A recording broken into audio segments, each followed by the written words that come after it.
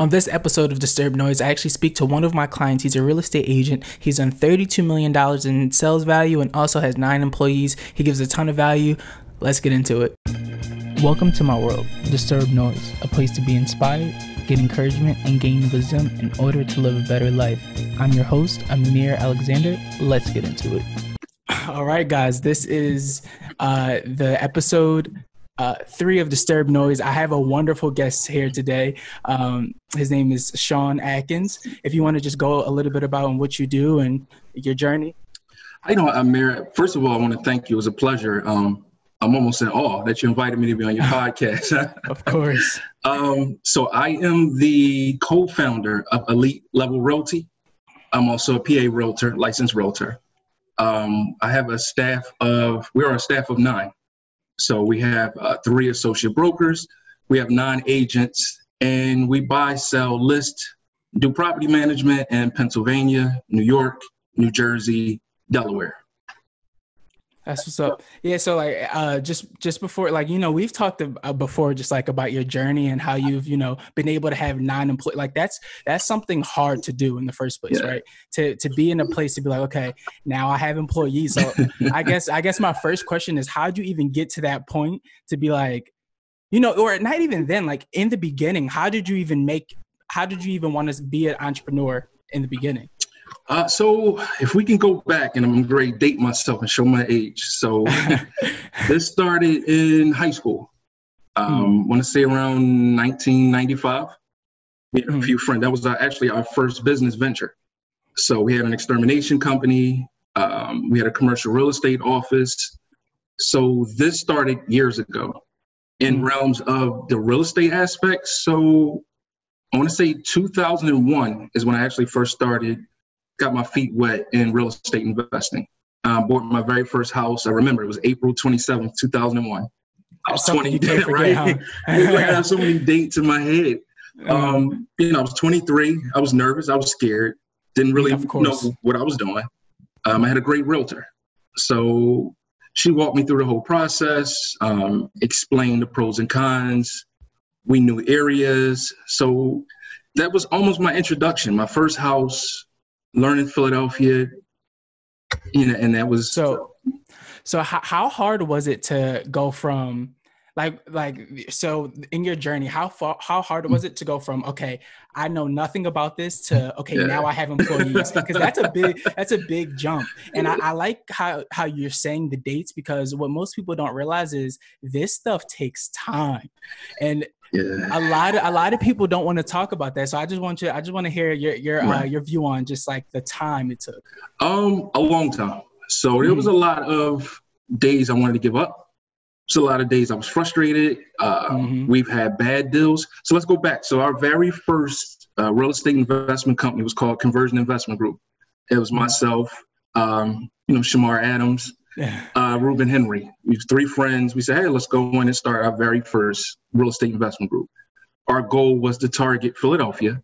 We targeted Overbrook, West Philadelphia, Mount Airy. And we would buy REOs. So we were buying foreclosed houses. Back then, we called them HUD houses. We would go in, we had a budget, we renovated it, we hired the crews, and we flipped them. So that's the sexy term everybody likes to use. We were flipping properties. Yeah. It was pretty good. We made nice amount of money. We were in our early 20s. We were hungry. We were eager. Then we also had bad deals. So there are times we had contractors who stole money from us. There were deals when we sold it and we may have only made, $1,000 over where we projected. And there was some deals where we made 5 figures. So I tell everybody, you want to get in a real estate game, you got to have patience. You got to trust your partners. Know your exit strategy. Like when you're going into it, it's easy to say, hey, I want to be a real estate investor. I want to be a flipper. I want to be a realtor. I want to own my own brokerage. Yeah. But know the exit strategy and always follow your business plan. You could tweak your business plan, but always follow it and have almost like the instructions and goals where you want to go. Man, that is good. No, that's some good stuff right there. So I guess in that journey, so you were mentioning like challenges and stuff like that. Right. Was it how'd you overcome because when people sometimes they get discouraged. I mean, even in my own business, like when a deal doesn't go through or something like that, I'm just like, I want to throw the towel in, like I'm done with this thing. Like how do you when you face those challenges be like, all right, like like it's because it gets shaky, Right, like a lot of things that people don't want to talk about. Being an entrepreneur is hard, and it is those times where it gets shaky. So how do you get through those when you hit a wall? Like how do you break through that? Keep pushing, because you want to this as an entrepreneur yourself, and you're young, and I always commend you on that. Appreciate it. You want to always get to that period in time when you just want to give up. Forget being an entrepreneur and go get a steady job and have a steady paycheck. And, most of your friends won't understand, what are you doing? Why would you want to risk everything and go months, maybe years without even making any profits? Yeah. But it's what you love. If you love it, the passion will be there and the profit will come eventually. No, that's good. I believe that same thing, as long as you kind of like, because you have to have kind of like a tunnel mentality, right? If you're not like, I know at the end of this, there's going to something like you kind of have to hype yourself up because as you know, as an entrepreneur, who else is going to hype you up, right? By yourself. Your name is on the check, right? Yeah, exactly. So I understand that. I understand that fully. So I guess what motivates you? So I guess I say for me, like, again, that light at the end of the tunnel, I know that at the end of this, I'm going to be in XYZ place. But like, how do you what's that internal thing for you? Is it like, I know you have a family, like what is that thing that really shakes your heart? That's like, that's why I have to keep going. Right. For me, role model. I wanted to be a driving influence for my kids. So they can see, hey, dad struggled. He went through the trials, the tribulations, and he came out and was successful. So everything I do is almost in a format of, hey, my kids are watching every single step, every mistake, every progress, and I'll push forward, mainly because of them. That's really good. Now, you know what, too? I think something that I always think about, because, especially my journey has been like 4 years now, and I'm finally at the place where I'm finally winning in my business. Nice. And so I guess, yeah, thank you. And the first question I think of that people always ask me is like, okay, so how'd you start? Like, can you just give me one tip? And people always think it's like, it's some crazy mastermind thing. So I guess my question is like, what is that one tip for somebody to be like, hey, just do this? Like, if you focus on this thing, it'll get you that much closer to reaching your goals. Right. So 2 parts.